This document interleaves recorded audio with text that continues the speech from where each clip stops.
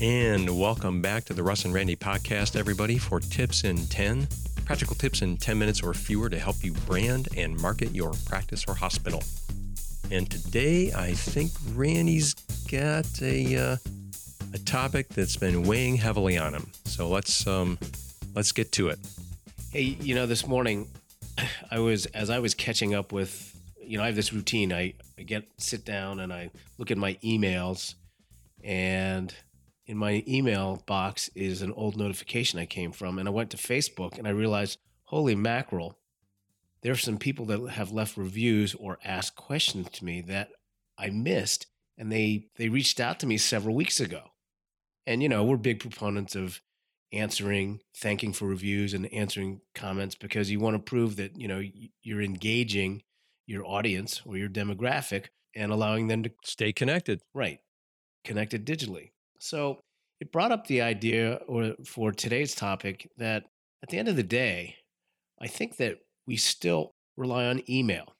And I wanted to convey the message to our listeners that despite Snapchat, despite Facebook, despite Twitter, despite Instagram, which all have capabilities of messaging, I think that there is still a place for email. A powerful place. In fact, I would argue email is the gold standard, at least for communicating. What do you think? I would agree, but there's always a but. I do recognize that. I recognize that there's a couple of geezers here.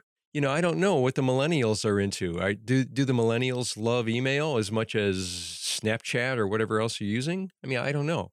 Well, I would say the millennials hate email, but my point is that our demographic probably is not yet millennials. Right. I mean, millennials by definition are younger and healthier. They're not really looking out for physicians. They're not using the health system. Right. They're not using the health system as much. Right.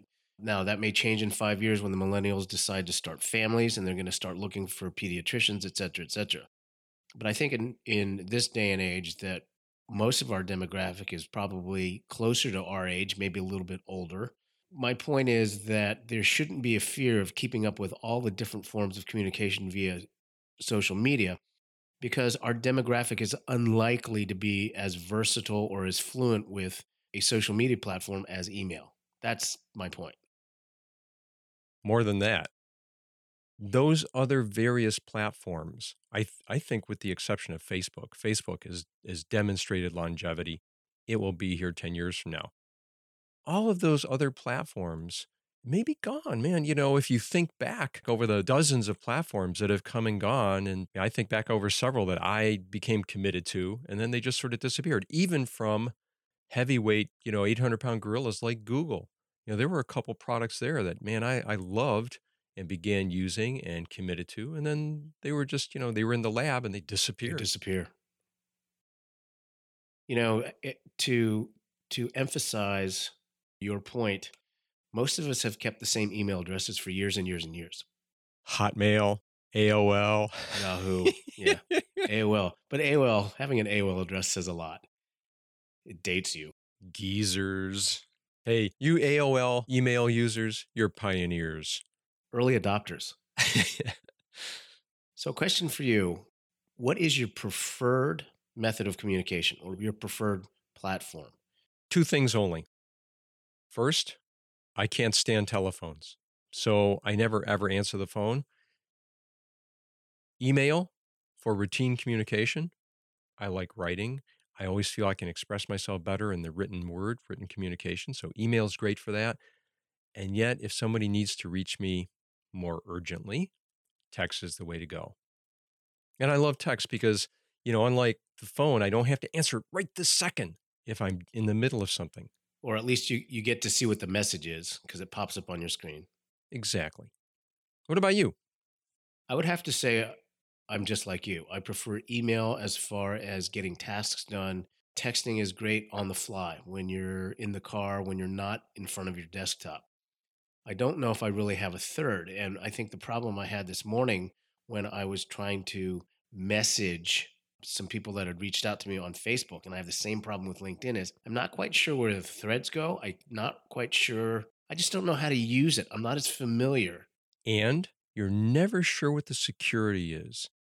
Like, you're never sure whether you just posted it to everybody in the world on, in public view or whether it was truly a one-on-one. That's always my problem. So I thought it'd be something to discuss, and you and I talk about the importance of email to sending out email newsletters, and Your list is the key. right. I think after I've been doing this for years and years, the email list is still huge. It's still paramount to connecting with your patients. If for nothing else, people on each side, the sender and the receiver, both understand how email works. Whereas I get lost with Twitter and Snapchat and Instagram, and I'm sure lots of our listeners do. And it may be easier, and it may be that there are people out there that prefer to communicate on other platforms. I'm just making a plea and voting for, hey, email is still great. And everything we still stay about email and its advantages to communicating, et cetera, you really do need email because everyone's got an email account. Yep, agreed. And I don't think we can emphasize enough for our listeners how important your email list is. We've got at least one or two other episodes on that topic alone, how to build your email list, how important it is. Long live email. Yep, agreed. The beauty is everybody opens their email almost every day. If not every hour, they're checking it, they're following up. It's personal. It comes into their life. They open it. It's a way to remain engaged, to build that relationship with your patients and potential patients, future patients. I want to say a couple words on other tools that I do use.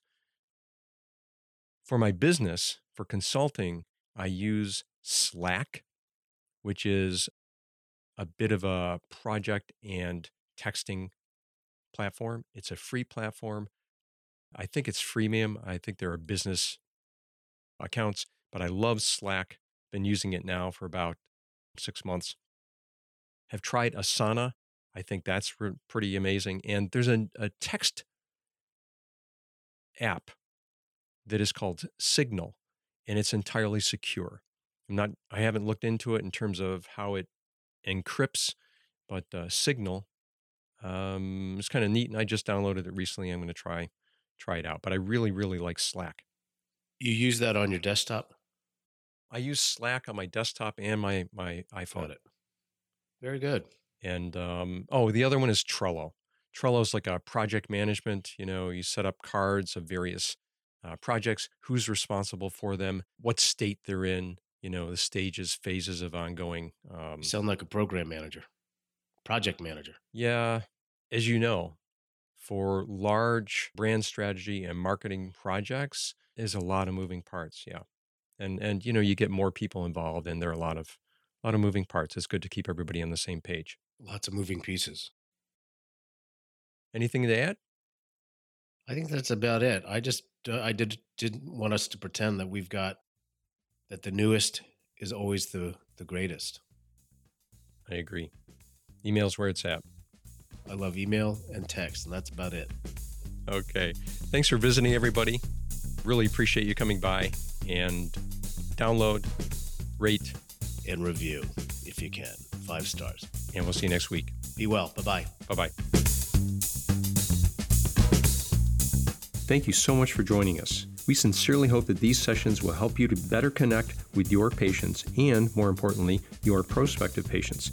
Our goal is to get you into the digital world and to get you found.